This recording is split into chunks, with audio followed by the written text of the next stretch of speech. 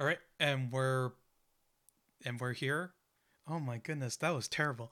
Anyway, we're here. This is the Games Under Grace podcast. I'm your host Sam, and I have with me Derek and David. Say hi, guys. Hello. I'm Derek.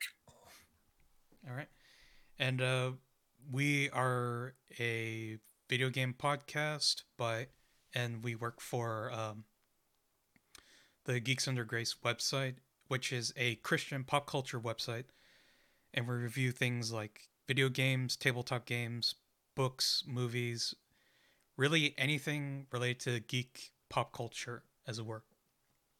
Even And chairs. sorry, LJ reviewed a gaming chair, so we got it all. man, everything. And headphones. Oh wow, really? Dang. Maybe I should do that too. Anyway, so If you yeah, send me taco sauce, I'll review it. chocolate sauce. Is that really game? Don't Whatever. tempt me. Uh, so yeah, we all write for the video game department of the website. Although I think Derek, you do some cross articles, if I remember correctly. Yeah, my main obligation is tabletop reviews.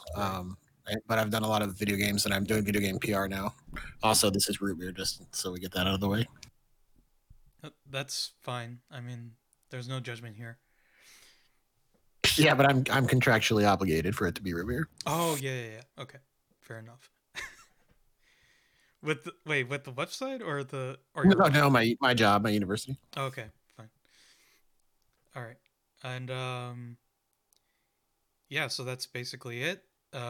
We just talk about video games. Maybe like further down the line, we'll talk about other stuff.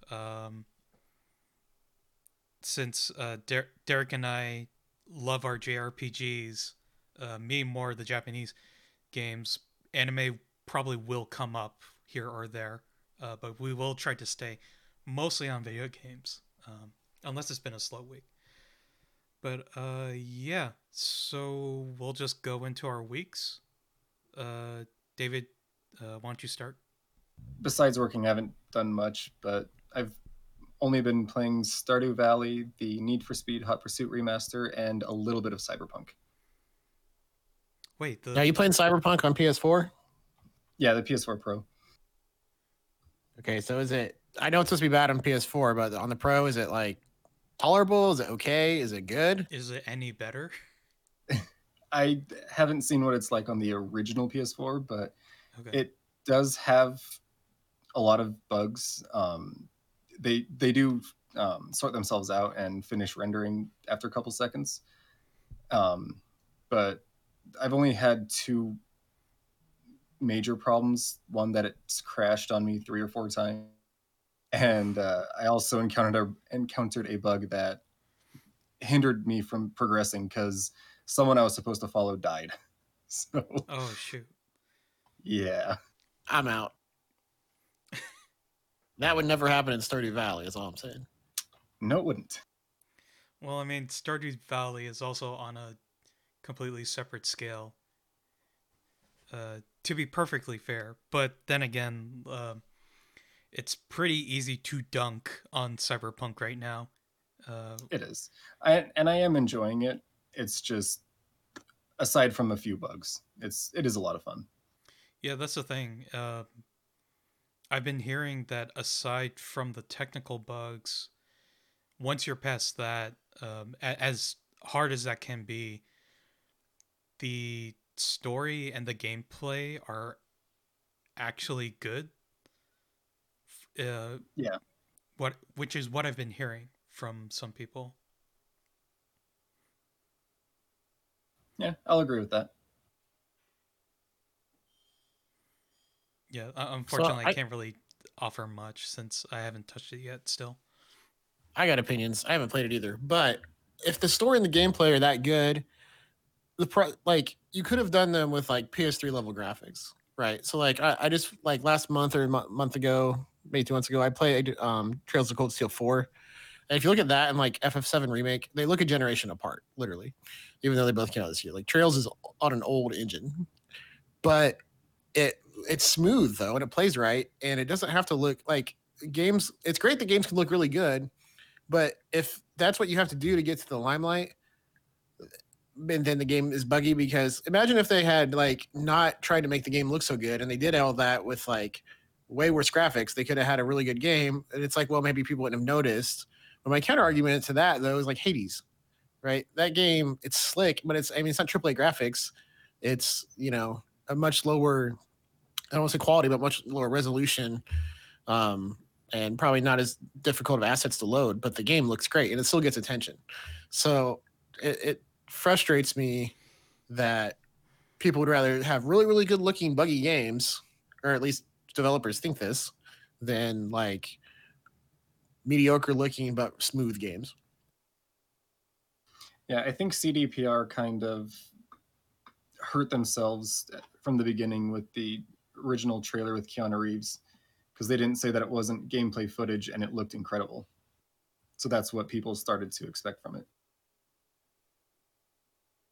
It's also amazing to me how people are kind of treating them like this Goliath that is, getting its comeuppance when they've had like one huge game.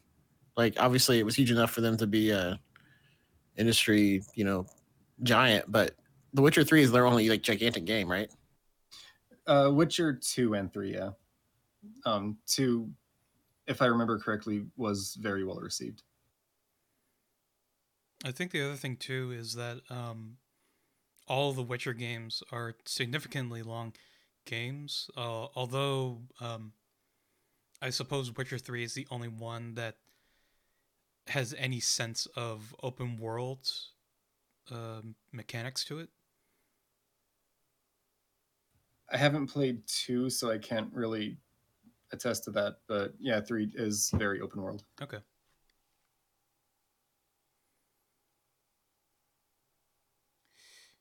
Yeah, I mean, it is really weird because, you think about the amount of time that the game has supposedly been in development. Like I think it should have been in development for about a total of 8 years. Um, but then like you hear, you look at some of the news, and then like you see things like how they had to scrap, they had to scrap they had to scrap it like once and then start over again, which uh, seems to be it seems to be a regular thing, although it's best to be avoided, obviously. Um, but then you think like, with the state that it's in, what were the developers working on that like didn't show up in the actual release, for that matter. And I suppose another thing too is that, um, yeah, this game was highly anticipated, but there were also many other games um, that I would say are of a similar scale, like Skyrim, to a certain degree, Fallout 76 as well. Um, you know, your opinion may vary when it comes to 76 in particular, just because like in one way it could be seen that that wasn't an actual main project that they want to work on. It was just something that they thought that they could do on the side after releasing Fallout 4. But like there are lots of games of similar scale that have uh, similar types of problems. But I suppose this was sort of a perfect storm of just bad timing, honestly. And then the follow up with what the company, or sorry, not the company, rather what the executives of the company were doing, in the background, that were found out, is another problem too. Um, that it's like now Cyberpunk isn't even a story about the product anymore. It's a story about the company itself, which is very unfortunate. Um, you see, like how their stock value has gone down a significant percent. I think a little over 30% or something, and it's really disheartening because I think with how well received Witcher 3 was, and when that game came out, that also had its own problems. But even then, there is proof that like putting aside the crunch issue, I know that's something we should acknowledge, but just putting that aside for now, it's very clear that CD Projekt Red can put out a good product, potentially even a great product, but for whatever reason, Cyberpunk just turned out to was just a worse situation in general than any of their other projects. So one of the early reviews I saw said something like, "This is eventually going to be a great game. Just wait for them to finish it." And they were like, like a year from now they're going to patch it all and it's going to be fantastic. So I'll be curious to see a year from now if the game is actually playable and fantastic and kind of has this after this kind of plummets at the beginning, but then kind of curls back up and stays in the zeitgeist. Yeah, I'll be curious to see if that happens or not. Will it have a No Man's Sky return to glory, I suppose? Yeah, exactly. I hope Sam, so. Sam, what have you been playing? Oh, David, you wanted to say something? Yeah, I just said that I hope it does get better. Oh yeah, no, for sure. I mean, I want to play that game as well, but obviously, like in the state that it's in, I'm just gonna wait. I'll just wait a year, and I'm perfectly happy with doing that right now. Yeah, probably for the best. So, okay. So in my case, I thought I didn't really do all that much, but actually, now that I think about it, I did. Unfortunately, I haven't gone back to Fuser after doing the review as much as I really want to. I still say that game. That game unfortunately was done dirty for releasing as late as it did, because I genuinely believe it to be one of the best rhythm games that we've gotten in a long time. Hang on, I need to check Steam real quick. So there are a few smaller games that I just tried out for about an hour a piece.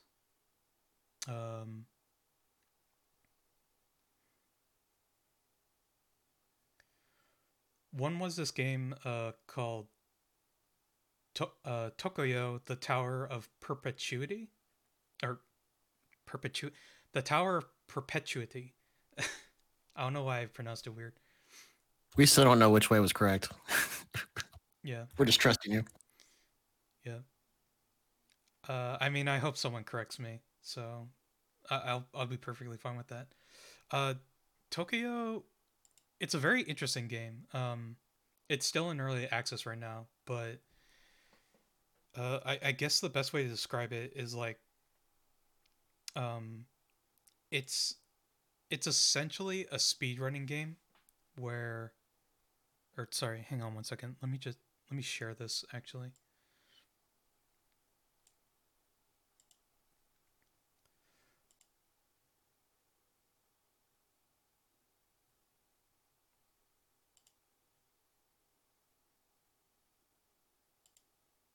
So it's actually a speedrunning game.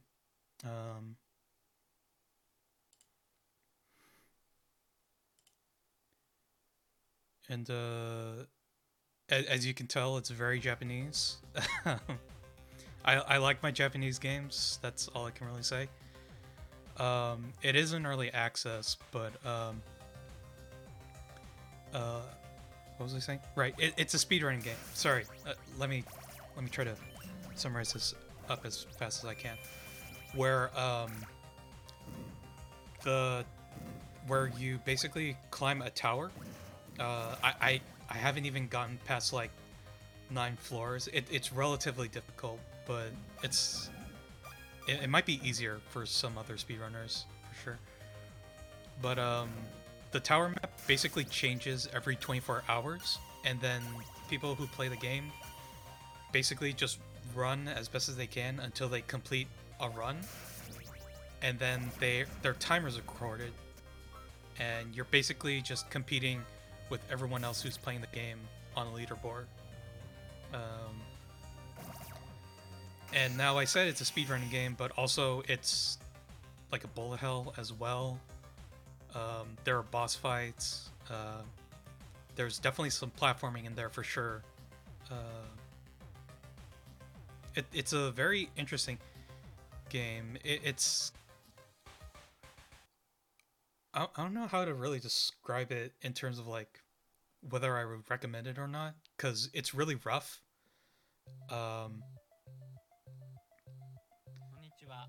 But I think I think this is like a fun game for people who just want to like play something that like really challenges them at some old school platforming. The bullet hell bosses are definitely another thing, which is just like those bosses are pretty crazy as well. That's pretty much it. I don't know if you guys have any questions on this or not, but I don't have questions, but it's a good transition because I want to gripe about platforming. oh, in that case, hang on. Let me get to my other stuff then. I have actually finally picked up Hades on my Switch, actually. Good.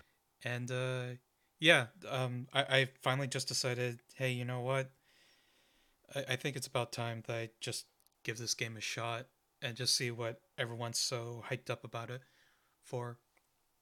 And I even tweeted just like my first experience playing it last night.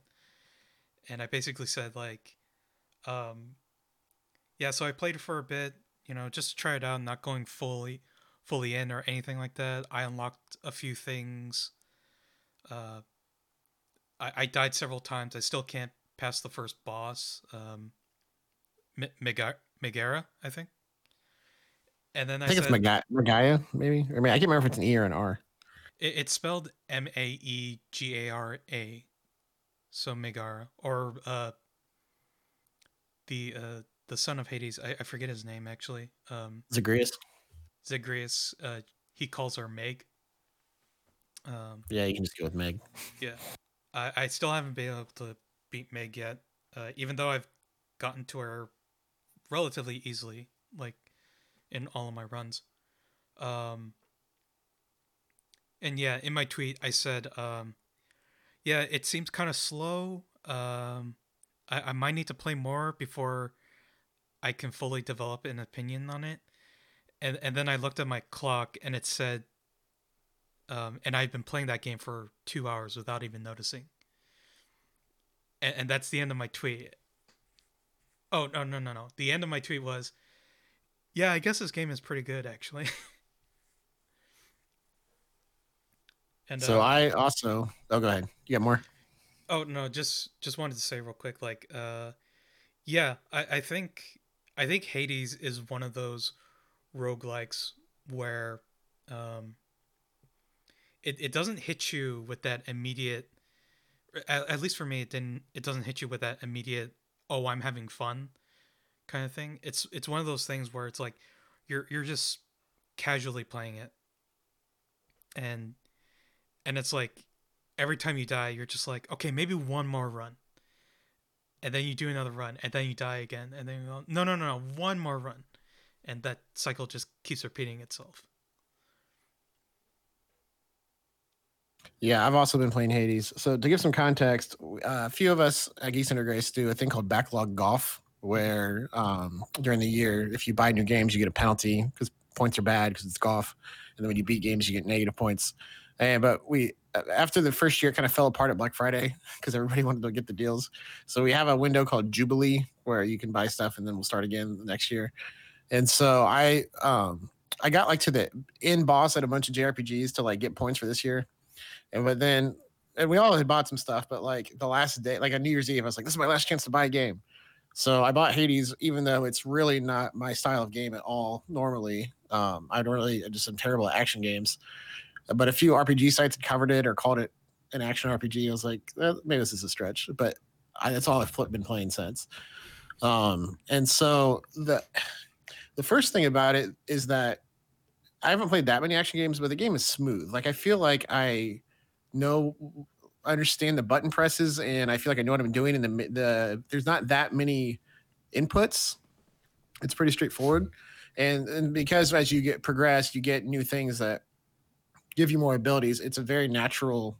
At no point have I ever felt like, man, the control is not doing what I want it to do, which I feel that way a lot. I've been playing the Tales RPGs, like Tales of Berseria and Tales of Zestiria, and the combat's terrible in those two games. Go ahead. I'm hard pressed to say if the combat in Tales is necessarily terrible. I think at least in the newer games like Berseria and whatever the one before that was, they do a terrible job explaining the combat. Like, yeah, it's Zestiria. It's information overload when it comes to Tales combat. It's and just at the same time, bro, slow down. I can't even compute like half of what the game just threw at me. So at the same time, I was playing Tales of Hearts on Vita, which is more of an old school Tales game, more like Symphonia. And the Tales system used to be good. I thought it was simple and effective, but then when it was Zestiria and Berseria, they really messed it up. So, but anyway, it was night and day playing those in Hades. And then I was looking for games to beat to like knock off my backlog. And I was like, you can abandon games if you've played enough time into them and you're just like, I'm not going to beat this. I give up. And so I was like 4 hours into Celeste. And I was just like, I can't physically do this. I'm terrible. I'm just because I can beat Mario. Apparently, I'm not a good platformer. And then somebody was like, there's like assist mode. And I was like, oh, well, apparently the game just lets you become invincible and have infinite jumps if you want it. So I did that. And you can also skip entire chapters. So I skipped to the end and I blazed through the last level with infinite jumps and invincibility. And I saw the ending. So I beat it. And then I just felt empty inside. Yeah. And I was like, why? I feel like I used a cheat code for no reason. I mean, that basically is a cheat code. And I'm somebody like I'm 35. I don't have time to get good. I have 2 kids. So anytime people talk about playing like a Souls game or something that are like Sekiro defending, like not having an easy mode or whatever, like I played Jedi Fallen Order on Padawan and I had a great time. You're a Jedi. You're supposed to kick butt. So I'm generally for easy modes, but doing that in Celeste, it felt like too far. And I never thought, I'm very conflicted because I never thought I would say this game has too much of an easy mode and you shouldn't be allowed to do this. Of course, the entire point of Celeste is that it's supposed to be hard, right? But there are options to like, you can do like just a double jump or something. But I was like, well, I'm just going to give it the best thing it gives me. And so like, I don't think I could have convinced myself to not do it. But also I just like was annoyed that it was there, which is not any way I've ever felt about easy modes before.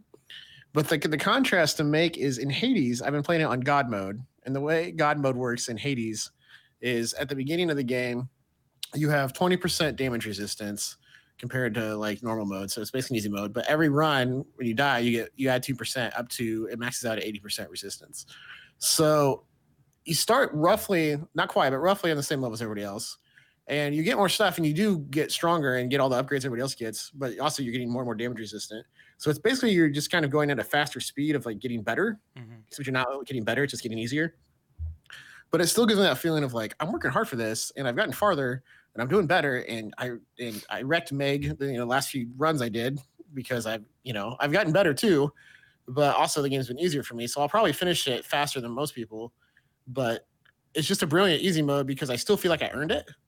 Even though it is like getting easier and easier for me on top of all the stuff that's supposed to make it easier and easier from just being a roguelike. And so there's just such a contrast to me where Hades easy mode is so good and so natural, and Celeste just annoyed me that it was there. Yeah. I mean, like, I'm somewhat hard pressed when it comes to easier difficulties, I suppose. and like video game studios have all handled it in their own ways. Um, personally, for me, what you're describing for Celeste, I would be extremely adverse to doing anything like that, even if I wasn't to play that type of game, because like for me, even for a game like Celeste, where I think it's like uh, half of playing it is to partake in the story, like you can't really enjoy the story if you're not engaging in the gameplay at a level that makes that narrative work. Yeah, that story is about overcoming hard things. Yeah, which doesn't make sense for a game like Celeste, which is supposed to be one of those perfect platformers too. It's really weird. It's down to the point where if you have invincibility on and you fall in a hole, you sit there and bounce on the hole. Like you can't fall in it. Oh, wow. That's really aggressive, actually. I know. Yeah. I'm trying to think because, like, you know, I prefer the quote unquote character action games myself. Games like Devil May Cry, the series, anything by Platinum Games. Um, even to a degree, I suppose. God of War. I'm not as much of a Souls player. I like I like the type of games that let me do really cool things. Um, as like the overpowered player character, as it were. So that's why character action games appeal to me more than the Souls games ever did. Although to be fair, I didn't play. I've only ever played Dark Souls like a little bit. Didn't get very far. Bloodborne is the only type of those games that I managed to make significant progress, but I only ever gotten as far as uh, defeating the Spider of Rom, which I think is like the halfway point essentially. Um, but yeah, even for Platinum games, they do have some of them do have like easier modes, as it were. Um, but they do come with caveats. Like for example, if I remember correctly, in Devil May Cry 5. Oh, jeez. Excuse me. That's my dinner. In Devil May Cry 5, if you play on the if you play on the easiest difficulty, which is human, um, your combo meter can't go above uh, A rank. I think it might be A or S, but that means you can't get like double S or triple S, which is when you're like really reaching the peak of like really optimal combo extenders in that game. Um, but at the same time, like I would argue Devil May Cry 5 is by far the easiest Devil May Cry game to play in terms of like doing combos. Like the new character V, you play that character and you can easily hit a triple S combo rank um, in your first encounter with him, using him. And it was sort of hilarious to me where it's like, man, this character kind of feels like easy mode when you're doing combos with him, and you're kind of just like you're basically just like fat fingering the entire all of the face buttons on the right side, but it still feels good because everything V does is cool. Um, so it doesn't necessarily feel unearned. Um,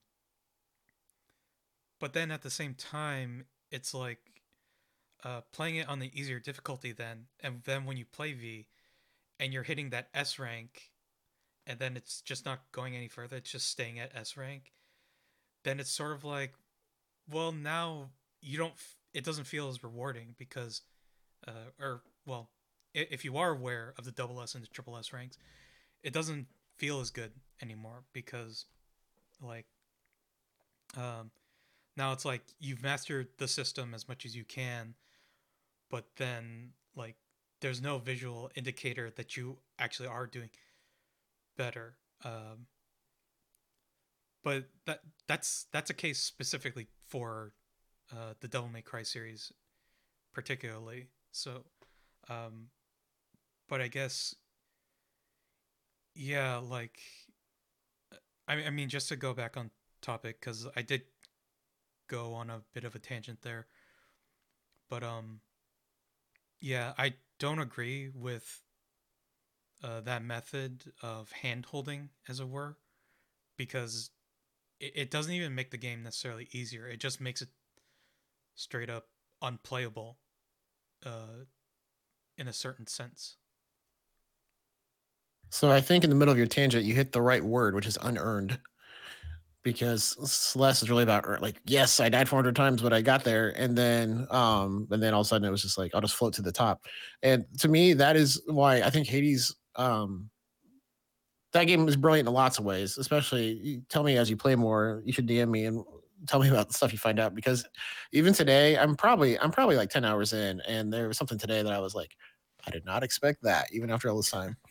But to me, the most brilliant thing about that game is its easy mode because you still feel like it's earned. You feel like it's like one of those things that like when your parents are going easy on you when you're a kid and you don't know and you're like, I pulled it off, and then later they're like, yeah, I let you have it or whatever. But you felt like you earned it.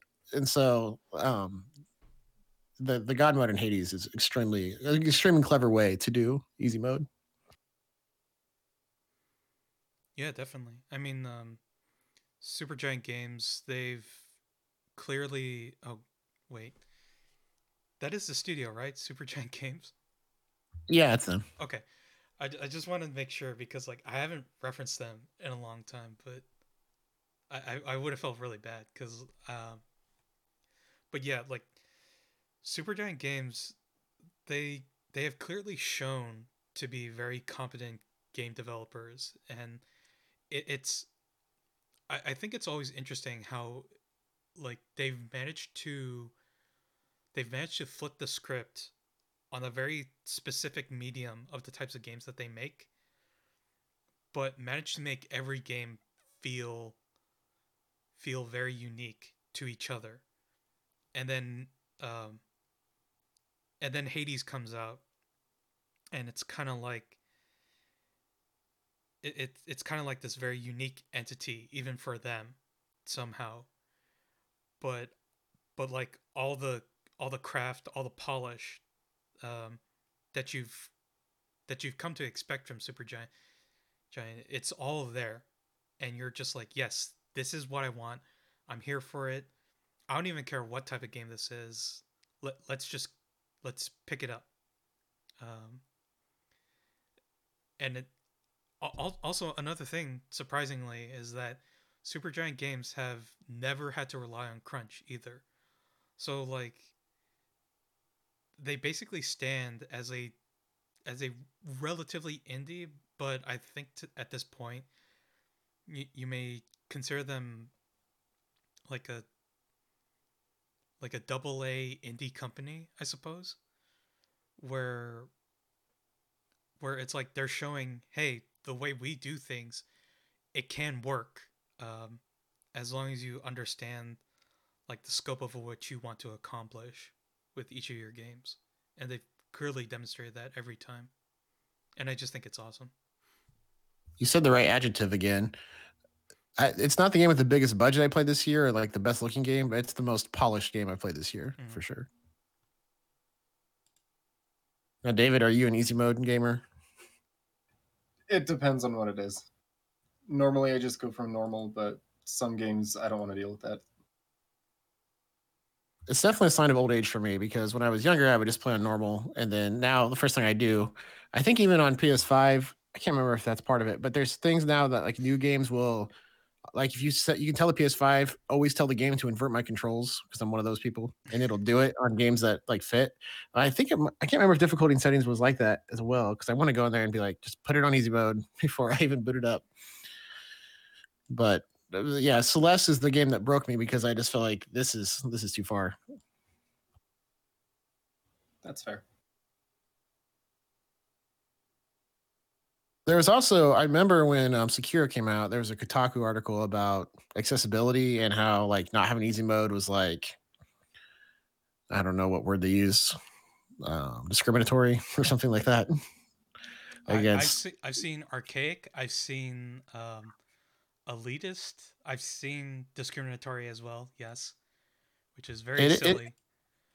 But then again, at the same time, I think every time From Software has come out with a game recently, some article has come out and said, this From Software game not having an easy mode is discrimination against casual gamers.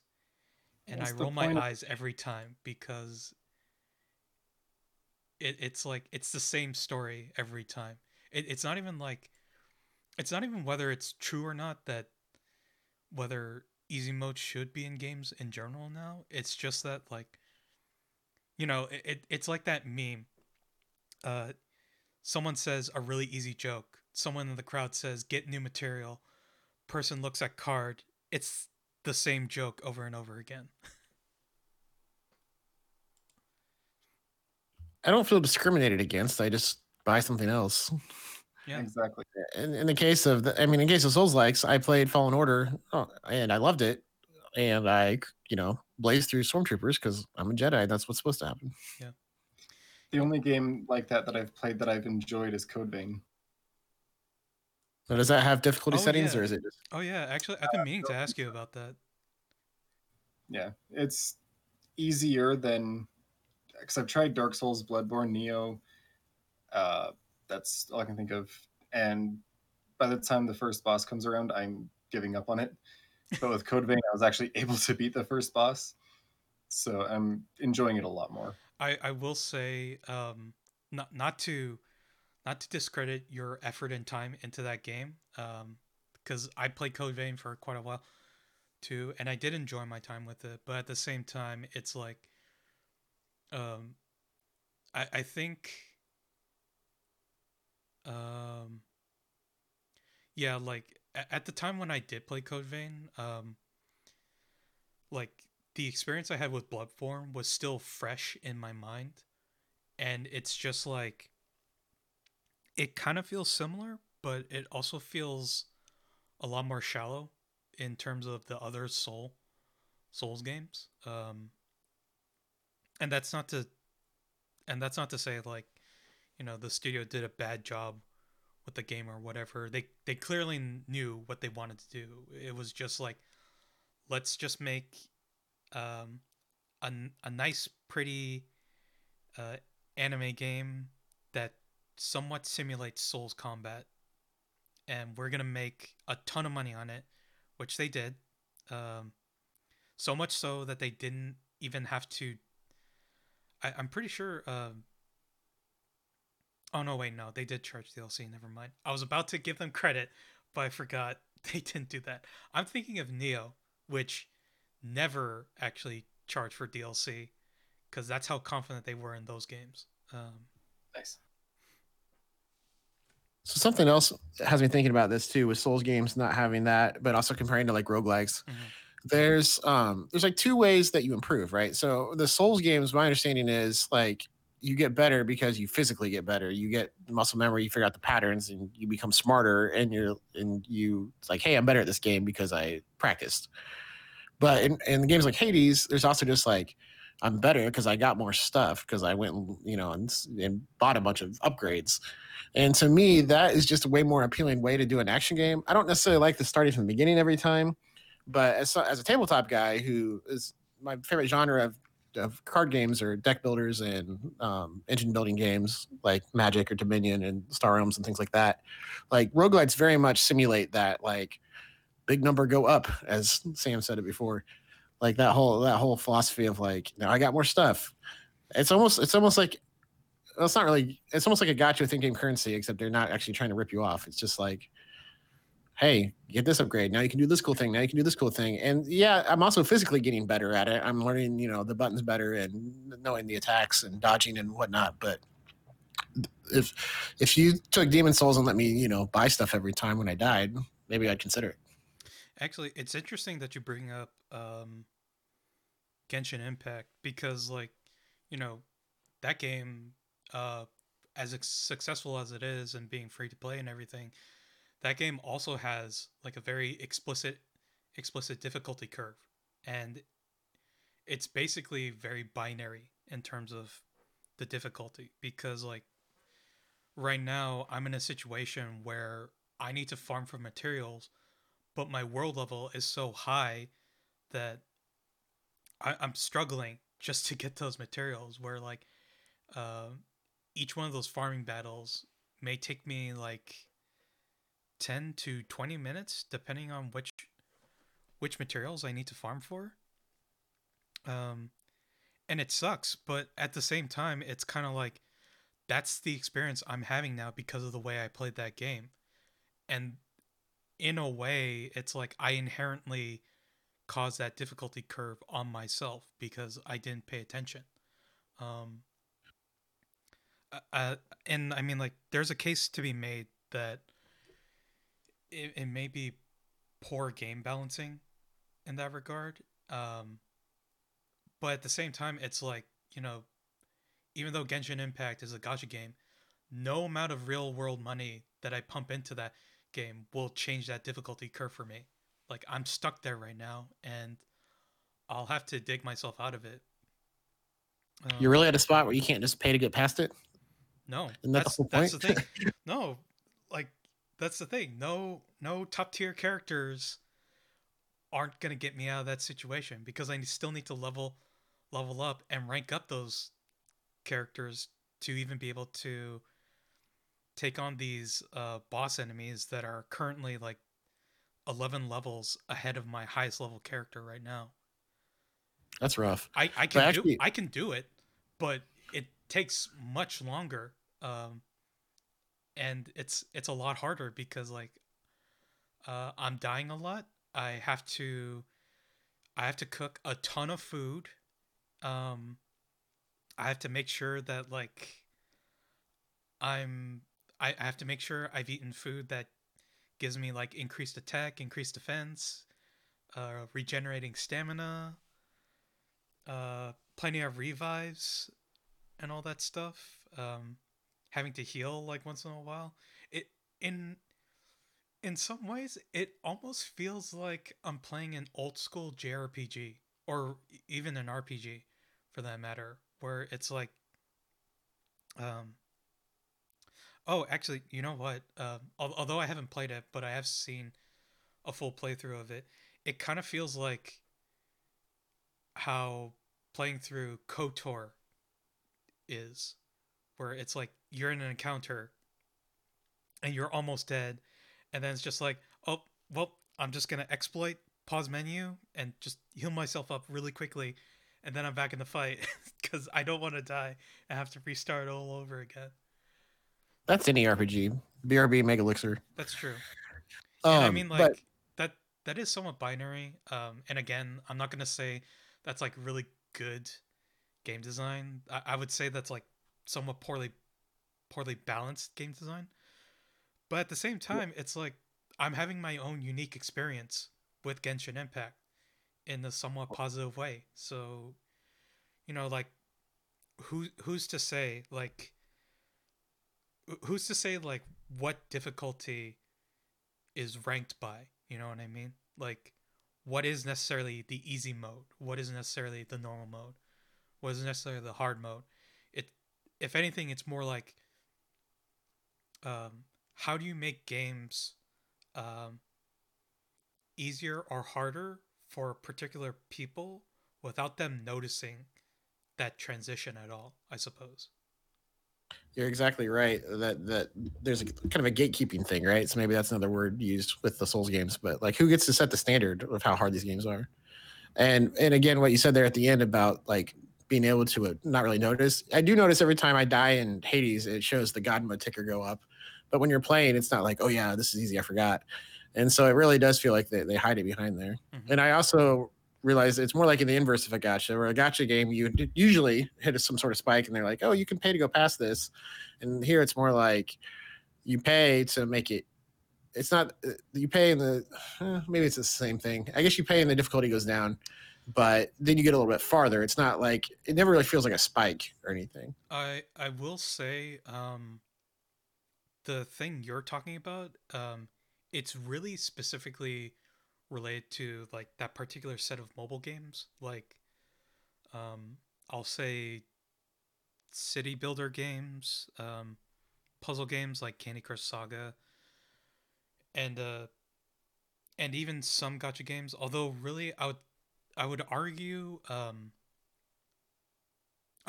Western games are more guilty of this than gotcha games and than Japanese gotcha games in particular, because the thing about Japanese gotcha games is like, um, for the most part, you don't actually have to engage with the microtransactions to play the gotcha roles in that regard. Much like with Genshin Impact, you don't really have to engage with it. Yeah, you can potentially get better units and better items, but like all those items and units, they all start at level 1. They're not like immediately maxed out. Whereas like in other games, I'm not gonna give any examples because I can't really think of any in particular. But I have experienced those moments that you're talking about. Is that in other games, they not only give you objectively better items or units, they'll also give you the ability to immediately like level up those units as well, which at that point is like a pay to win mechanic. Like that's when the gacha becomes explicitly nefarious as to like what they want you to do. Like at that point, it's very clear. No, they do want you to pay, uh, so you can advance in the game, uh, which is also like like at that point, like why are you wasting all this money uh, to play a mobile game where it's all about like force where it's all about like encouraging people to pay money to advance in the game, which is like that should really be up to you.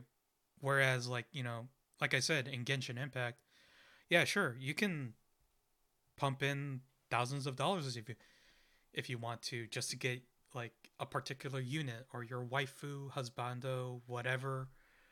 But you still have to put in um, like some time and effort to get materials to level up that character. It's not gonna be like an easy street, as it were. Although now that I think about it, I think there are some packs where you can get some enhancement material, but so okay, maybe Genshin Impact is a bad example, and now my example has fallen apart altogether. But Gotcha.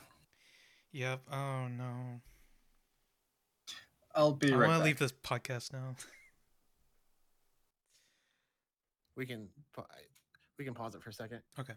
and we'll use that as like the outro. I mean personally, I've never thrown a controller, because because for a long time like I didn't work. I basically had to like resell stuff just to save up and buy games or controllers. So I was always very careful with all my stuff. Also, like I would never do that. As mad as I would be, the the worst I've done is just like grip a controller really hard, or Slam your keyboard. no, I've never done a keyboard slam.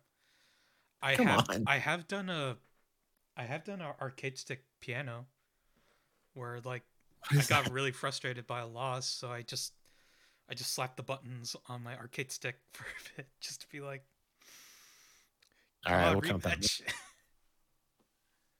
I don't know. What about you? Oh, well, I'll tell you here in a minute. It's too good of a story. Oh, okay. Sadly, it was not that long ago.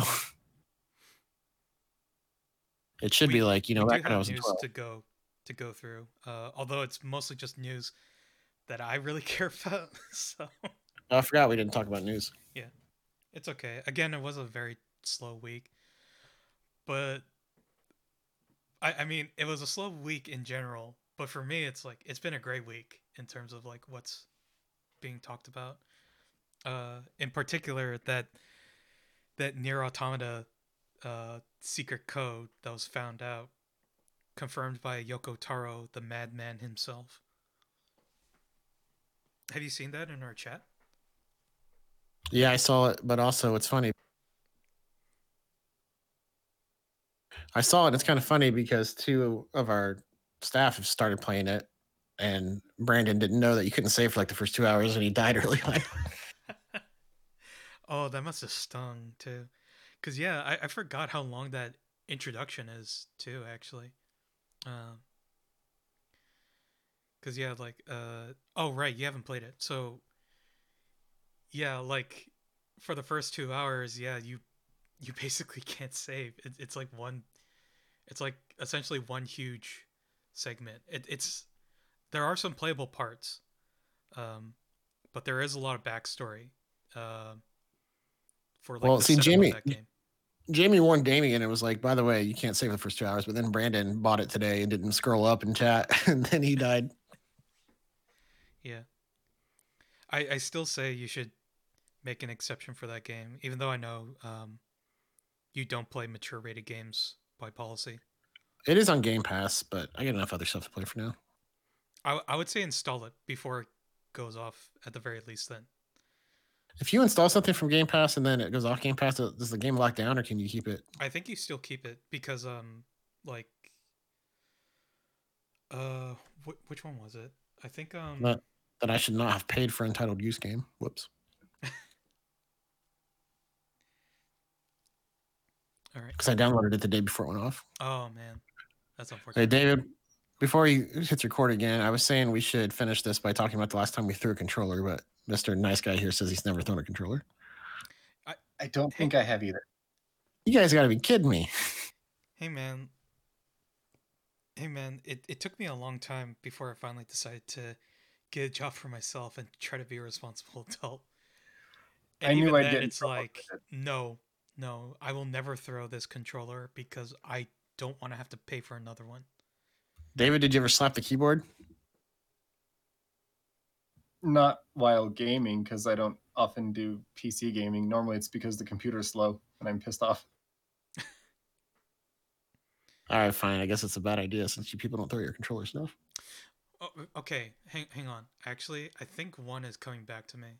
Although I will say I'm not very proud of the moment in particular because You're not supposed to be. no, yeah, that's true. But when was it? Oh yeah, I think it was in junior high, and it was my birthday, and I decided to do a sleepover because I never really did that with friends from school. When I was even a younger kid, um, and then like the next Well, hold morning. on. If this is going to get good, we should start recording. Oh, I am recording. I've been recording, so we're good. Um, I the following morning I put in Marvel Superheroes versus Street Fighter, and one of the kids I was playing against, he played Ken. Um, I forget who I was playing as. I think I was playing as Ryu, maybe. But he just kept hitting me with fireball, I think, and I just kept eating it with my face and not knowing how to block properly. Uh, I was a true scrub, and basically, and I got very heated. Um, I don't remember if I threw the controller, but I think I did, because I remember just storming off upstairs, and then I got yelled at by my older brother for being immature, and then I had to walk back down and uh apologized, and then I don't even remember what we did after that. It was pretty bad for me personally, but um You were all of us. yeah. In second grade, we were playing Street Fighter 2 at a friend's house at a birthday party, and I was the only person that knew any commands, and so I would just shoot fireballs at everybody. And we were playing like winner plays the next person, and you rotate. And I was not invited to next year's birthday party. But the time I threw a controller actually was sadly somewhat recent. I made a point to play through every old Zelda game, so I was playing Majora's Mask on the 3DS. And there's a part, I forget what you had to do. You had to do something that was, I mean, the whole thing's timed, but you had to like get a water bottle or something and take it back. I just remember being underwater and having to do this really long part. Maybe David remembers what part this is. And you're talking about the Goron quest, right? I don't know. I've pretty much blocked the this game Goron out. Springwater, because Twilight Princess has a quest similar to that too. Yeah, but Twilight Princess doesn't have 36 hours to do everything. Oh yeah, that's true. Anyway, I'd done it like 4 or 5 times, ran out of time, and I was like running to wherever I needed to be, and the time ran out, and I threw the 3DS, and I was like, I'm gonna throw it at the couch so that it doesn't hurt anything. I threw it as hard as I could. It bounced off the couch and hit the wall, and there's a huge dent on the wall. But it's just low enough that I didn't say anything to my wife, and she just assumed the 2-year-old did it. And we're getting the room repainted in this month. And finally I was like, you know that dent? I did that. She's like, how'd you do that? I was like, I threw my 3DS. She's like, how old are you? 35. So yeah, I fessed up eventually, but it was like a year later. Hey, I mean, God bless your wife for being patient with you, I suppose. So. Well, she thought it was the 2-year-old's doing for a long time. And also, Majora's Mask is one of the worst games ever made. Ooh, strong words. Those are fight. It's one of my favorite Zelda games. I think it's a lot of people's favorite Zelda games. Let's not get into that right now. That's like a whole discussion, I think, altogether on its own. Hey, David, there's gotta be a time you got super mad at a game. Come on, you didn't have to throw anything. Talk about your best gamer moment. I knew I'd get in trouble if I threw a controller, so I never did that. But I used to beat up a pillow if I got too angry. When did the pillow get it the worst? I'm not sure, but then when I eventually ended up hitting my own arm, I realized, oh yeah, I'm gonna stop that. You know, now that I think about it, I'm surprised I didn't even have like another real gamer moment like that time back in junior high, because like when I started college, Super Meat Boy had just came out, and I played that game like crazy. I never even beat it. I got stuck at one particular part. I have no idea how I never like screamed or raged or anything, because there were points where I was just so frustrated with that game. But that game was fun. But at the same time, I think it kind of ruined speed platformers for me just in general after that. Sam has yet to discuss a game and make me want to play it. You know, out of all the times that we've had these conversations. Well, the thing is like, I mean, I say that, but like Super Meat Boy was that first platforming game that was all about like, hey, do this as best as possible. And I don't know, like something about that game like really gripped me, where I was like, no, you know what? I have a few Steam friends who are just only a few seconds ahead of me on this level. I'm just gonna try again and see if I can beat them so I can rub it in their face. Competition might help me a little bit. Yeah. Oh no, yeah, for sure. We were talking about Celeste being hard in chat the other day, and somebody said, like, you think that's hard? Play Super Meat Boy. That's for real gamers, or something along those lines. And we were like, basically, dude, Celeste is hard. Give us a break. Unless you have invincibility and infinite jumps.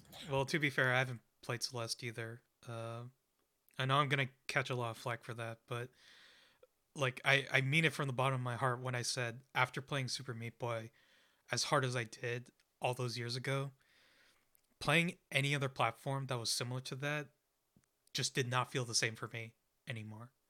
Like it's genuinely hard for me to want to pick up that type of game again.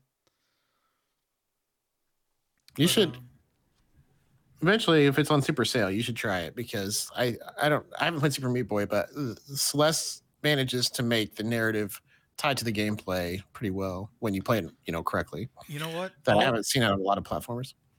Once it's available for an affordable price, I can do. I'll get it and play it if you play PSO2 with me.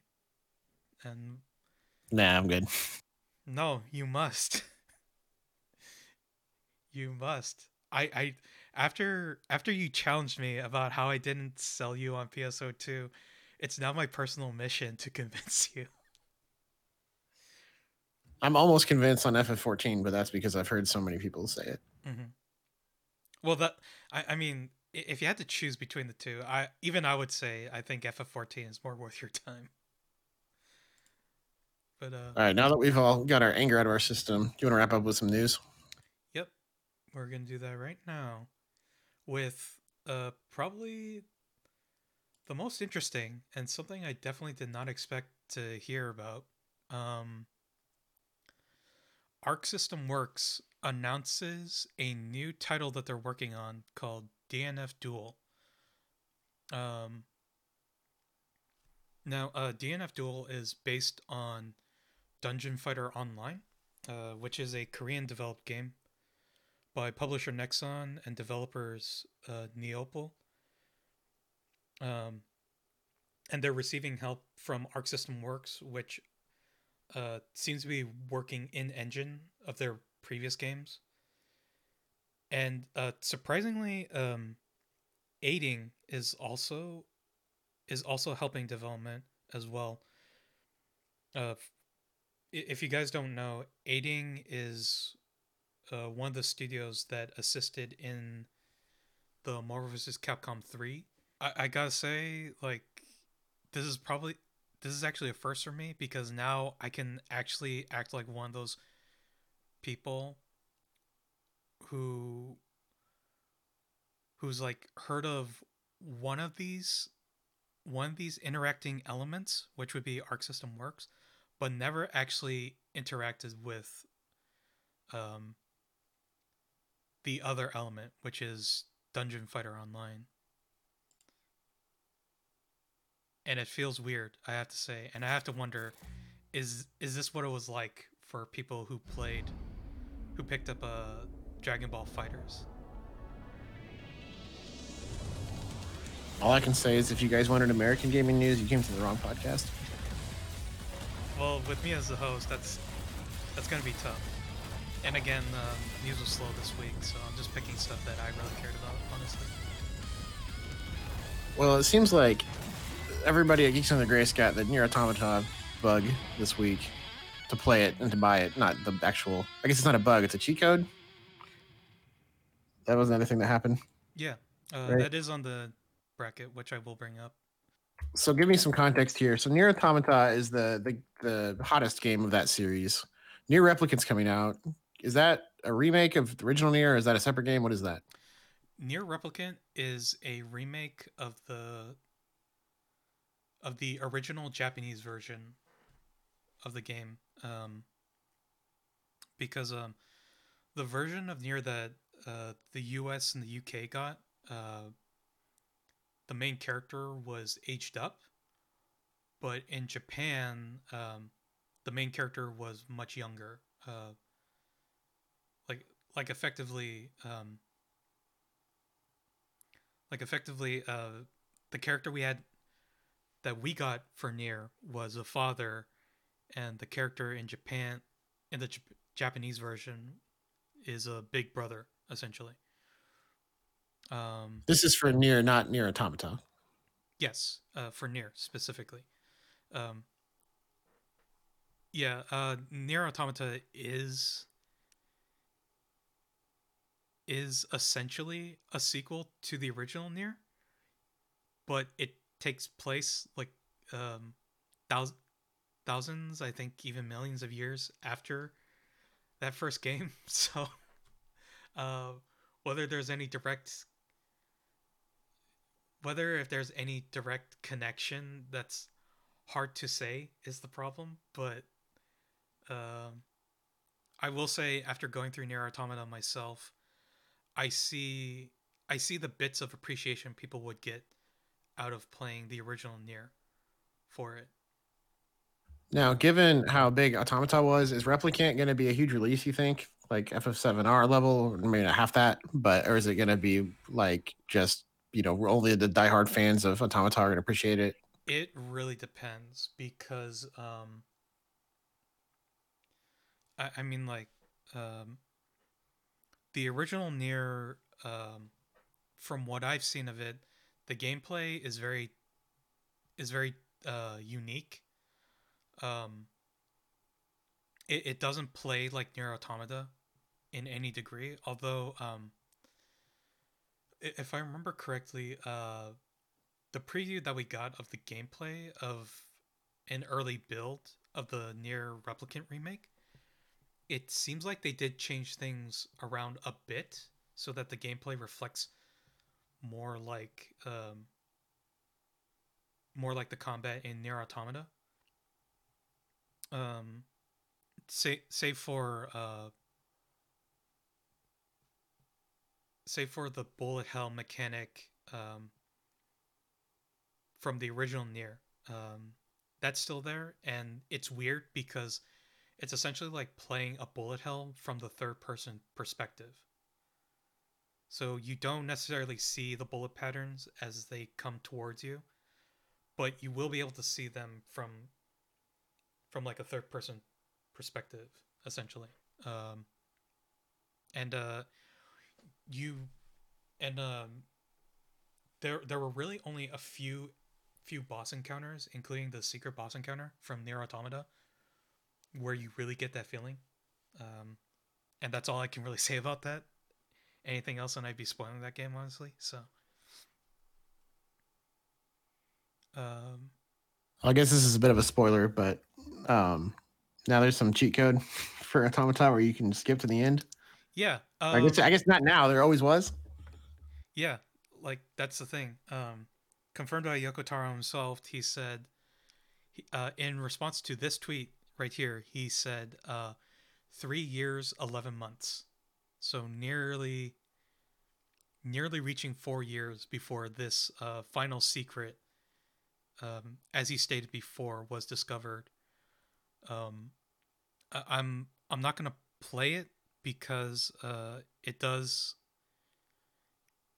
spoil a key moment in the final ending of the game. I did go through this clip myself. I mean, it's mostly just the guy recreating the cheat code, but the last part, I'm just not gonna play it for just for the sake of like, let's just not open up that can of worms. But yeah, apparently it's a working cheat code that if you execute it after defeating the first boss, um, it will it will skip you to the last ending immediately and unlocks all the bonus modes. And I think um, I think this may include a debug mode. It's been a while since I've played the game, so I don't remember all the bonus modes in particular, actually. How on God's green earth did this guy figure out the cheat code? It's just one of those things. I mean, like, how did people figure out the the infinite lives glitch in Super Mario Brothers, right? Yeah, that's fair. Or even the oh gosh, what was it again? The the the glitch in Twilight Princess, where like it's like you basically back hop alongside the edge of a cliff until you hit like a place marker where the mailman is supposed to flag you down and he's running towards you, but it's not actually a cutscene. It's like an in engine. It's like an in game cutscene. So the model of the mailman starts running towards you, but then it shows him running off the edge of the cliff and he falls down. And then basically you're just stuck in limbo where the game freaks out and essentially like slow renders like the outside box of the in-game world itself, and it takes like hours for it to complete. It doesn't break your game. It does eventually like complete the sequence all the way through, but I guess it's like the I guess it's like the borders of the in-game world itself of that in Twilight Princess were like so large that it basically just breaks the game's render and causes it to just freak out and kind of turn it into like this cursed video thing or something. I'm sorry, you talking about Cyberpunk? No, I'm talking about Twilight Princess. I wish it was Cyberpunk. That might be a different cool thing that you could do.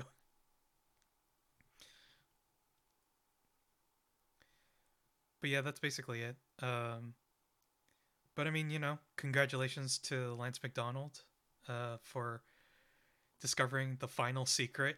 Um, it's a fun little thing.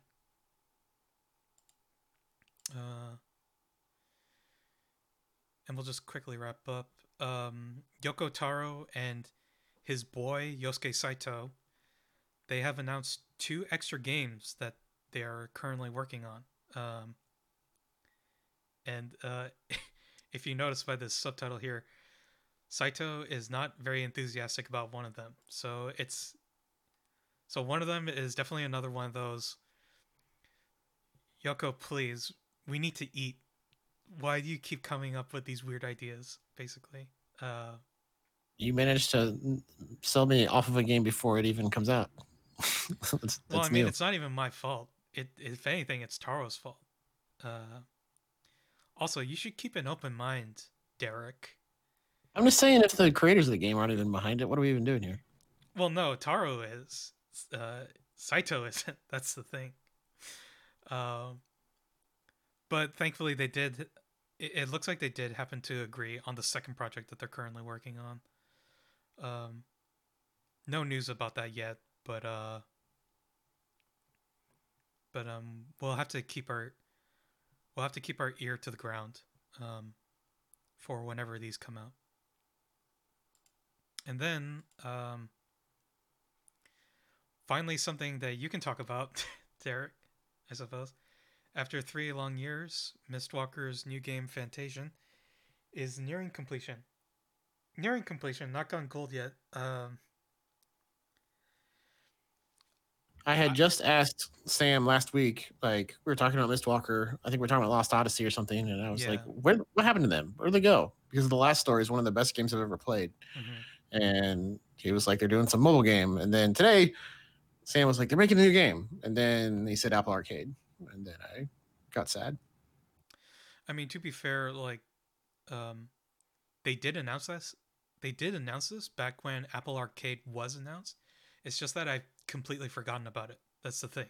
So, so to give myself hope, there have been other Apple Arcade games that eventually just ended up on Switch, right? Yeah. I know Capcom's project that was on Apple Arcade got ported to Switch last year. It was called Shin Sekai Into the Depths. I don't know how that game actually is. I didn't even realize it got released to Switch. I think but I think the idea is for most of those titles, they are timed exclusives, and then the studios or companies are free to release those games on any other platform afterwards. And I knew that was going to be a thing because like Apple Arcade got Sayonara Wild Hearts, but obviously that game was released to other platforms as well, so they didn't necessarily have to stick to just Apple Arcade.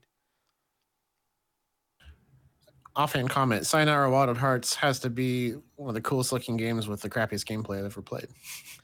Oh, why'd you have to say that? Although I suppose I can understand why you I think mean, that. it's gorgeous and it's got a great theme, a great feel, great music. It just wasn't that fun to play. That's the worst. Wait, you didn't like it either? Oh my goodness. I think you Well, meant the concept. The concept, yeah. I haven't actually played it. Oh, okay. Save your money. Actually, honestly, just go get the soundtrack on Spotify, and you've got the best part of the experience. Good to know. It, yeah, I mean, yeah, the music is fine by itself, but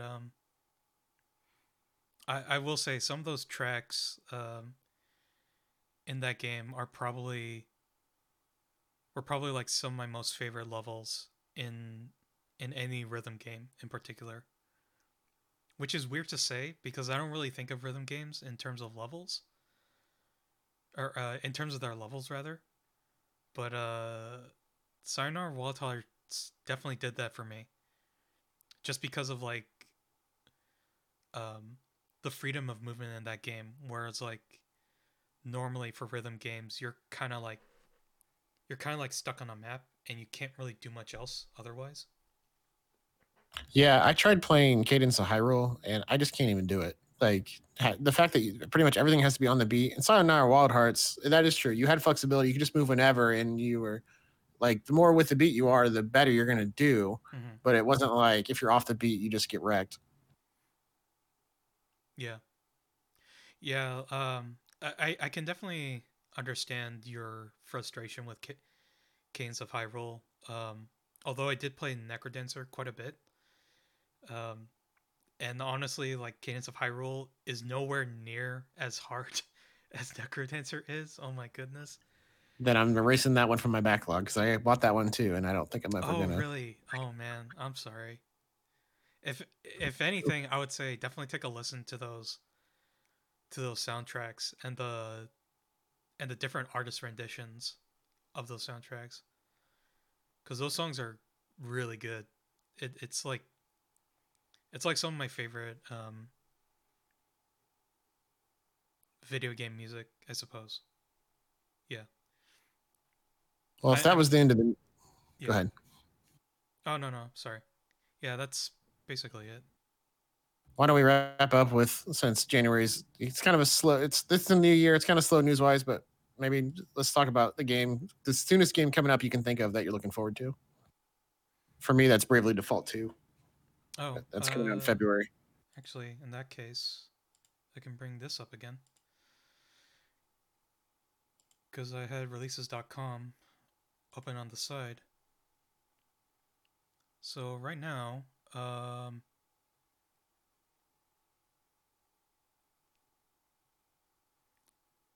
I'm not qualified to podcast. I didn't know that site existed. oh really? Well, to be fair, I had only discovered this website recently myself.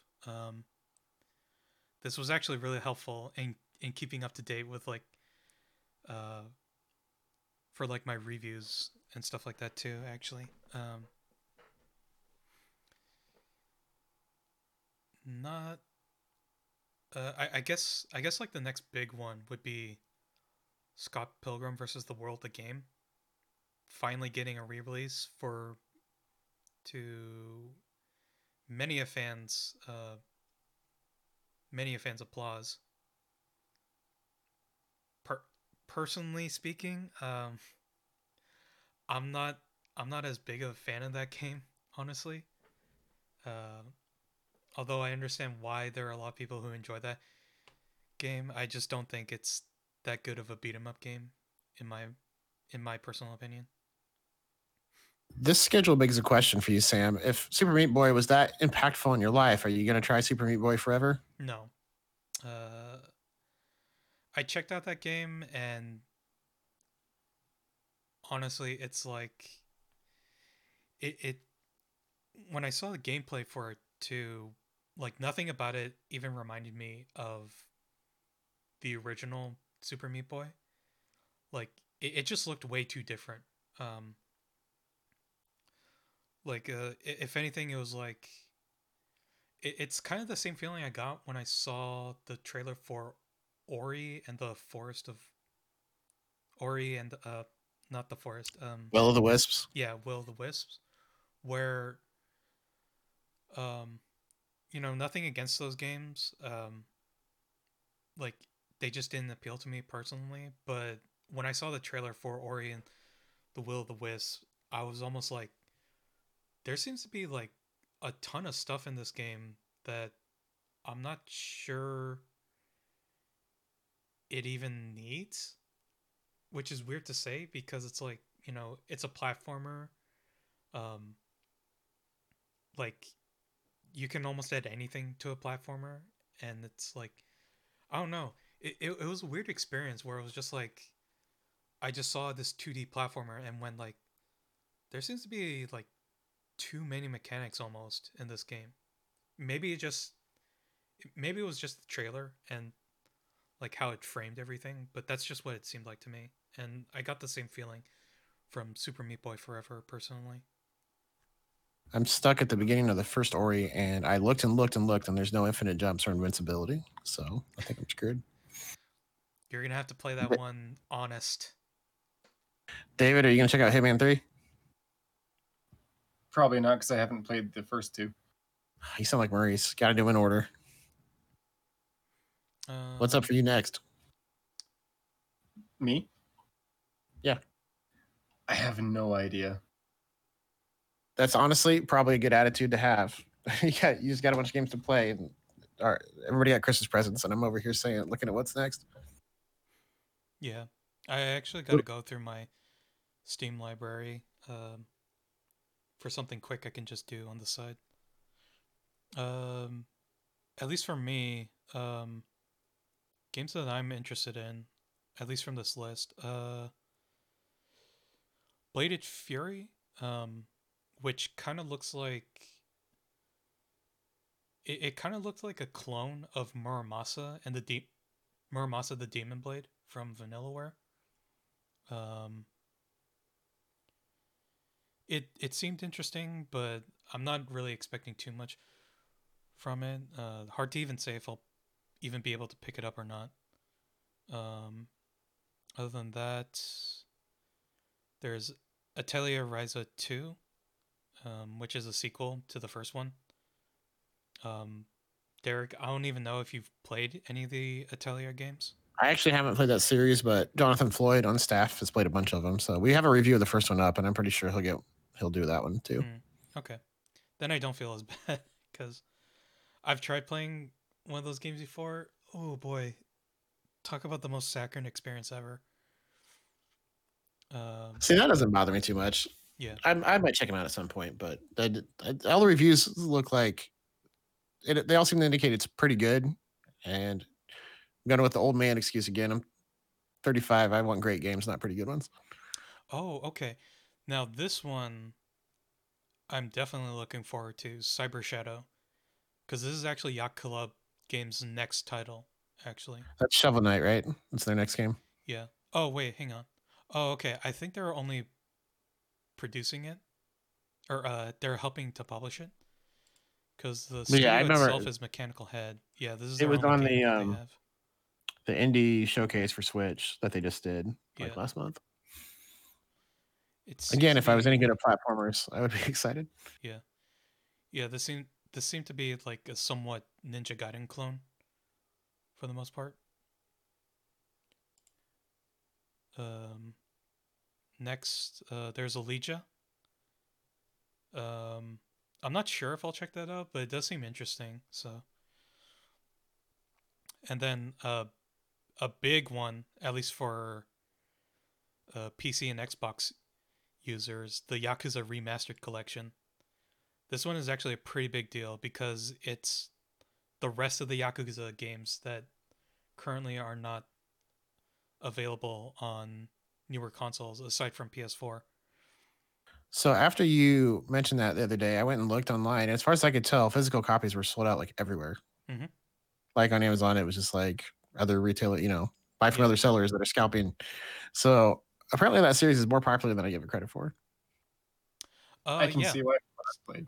Yeah, surprisingly. I mean, David, did you start 7? Which one did you start, David? 0. 0. Yeah. The only thing is like I personally for me, it honestly feels like you could probably just play Yakuza 0 and then maybe one of the Kiwami games and then just go straight to Yakuza 7 at this point. Because as far as like how good 3, 4 and 5 are, everyone seems to agree that they all basically rank the same. It's just that like for Yakuza 1 and 2, those games were like really old games, like PS2 games essentially, uh, or early PS3, I think, or no, or maybe I'm thinking of Yakuza 3 in particular. But yeah, this is definitely a big pickup for anyone who's new to the Yakuza franchise and wants to have like more more of the same, really. All I can really say about 3, 4, and 5 is that like if you liked the Kiwami games, you're probably gonna get like the same as good of an experience with this collection. So that's cool. Um,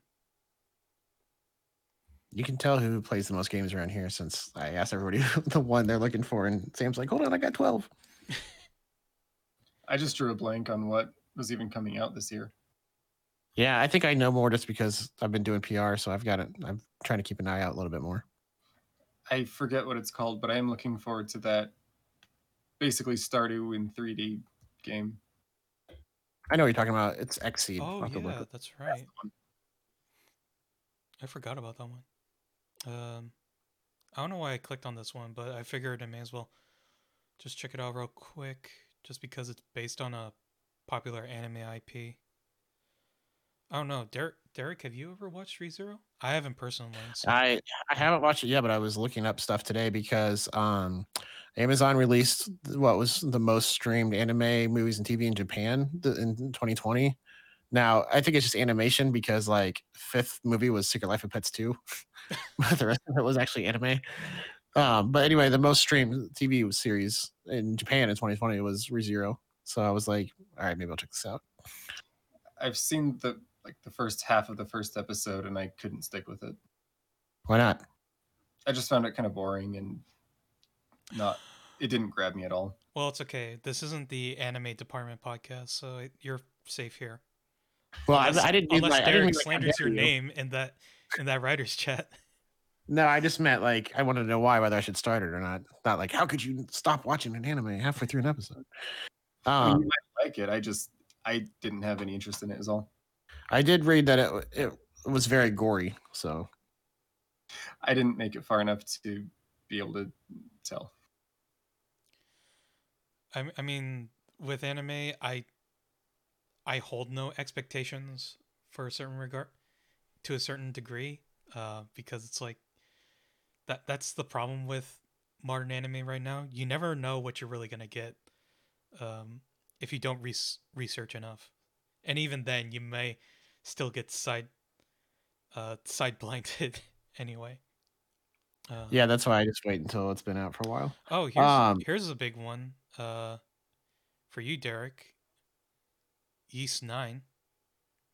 Unfortunately, I'm gonna have to wait until it comes out for PC. Sadly, as much as I have played every Trails game ever, and it's the same developer, I've never played an Ys game. Oh, really? Well, But this yeah, is a good time to yeah, start. it might be. We'll see. We'll probably have a review. We'll have somebody do it, so it might be me. We'll see. Yeah. It depends on if I can convince Joe Morgan to keep doing reviews.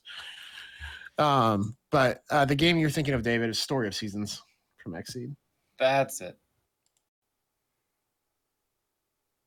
Yeah, but Ys 9 is definitely interesting because it's like their second attempt at the 3D version of a Ys title. Because those games have been mostly like pseudo 3D, but with 2D sprites. Yeah, so I'm assuming they're using the same engine that they use for Trails, and I've read that they have a Trails game that is out in Japan on PS4 that hasn't come out yet, and then the next one they just announced that's coming out in Japan, I think in 2021, is their first game on their new engine, which I assume means East 9 is on the engine that the Trails games are on, and East 8 I guess probably was on the same engine. But again, Falcom makes great games, but graphically they're a generation behind. Yeah. I think I think other fans would say they're modestly budgeted. Yeah, that's true too.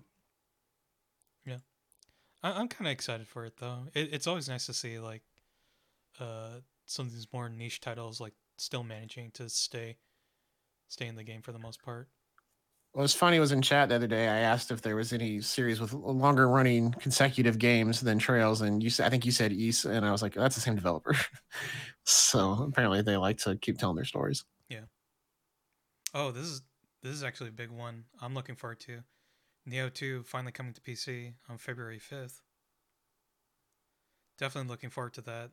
I enjoyed my time with Neo, although I never actually finished it. So maybe this is a good chance for me to go back to that game too. In the meantime, I feel like with starting backlog golf, that this was a terrible idea to bring up, and I really need to go back to the. Actually, let's be honest. As soon as we finish this up, I'm going to go play Hades for an hour. Yeah, I'm probably going to as well. Actually.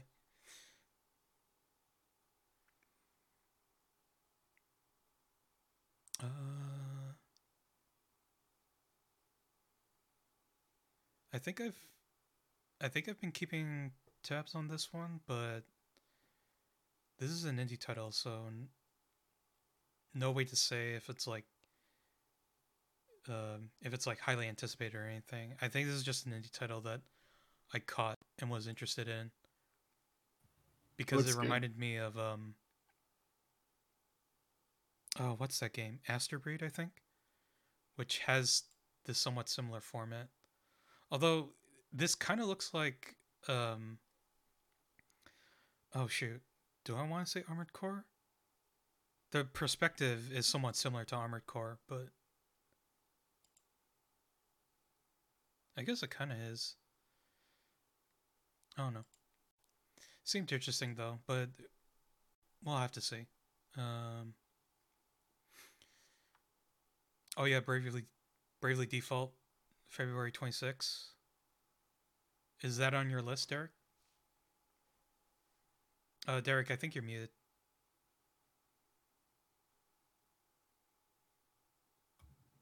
Good. Yep. That's the only thing on my list right now. Okay. Yep, I get penalty strokes for buying too much stuff.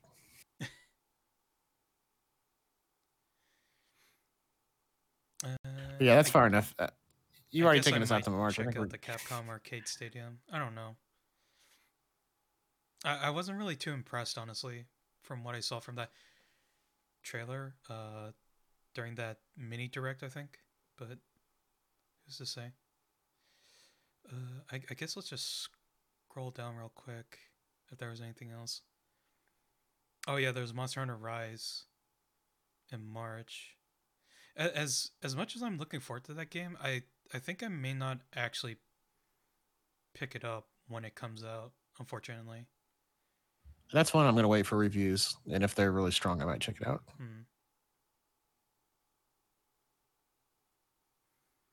Okay.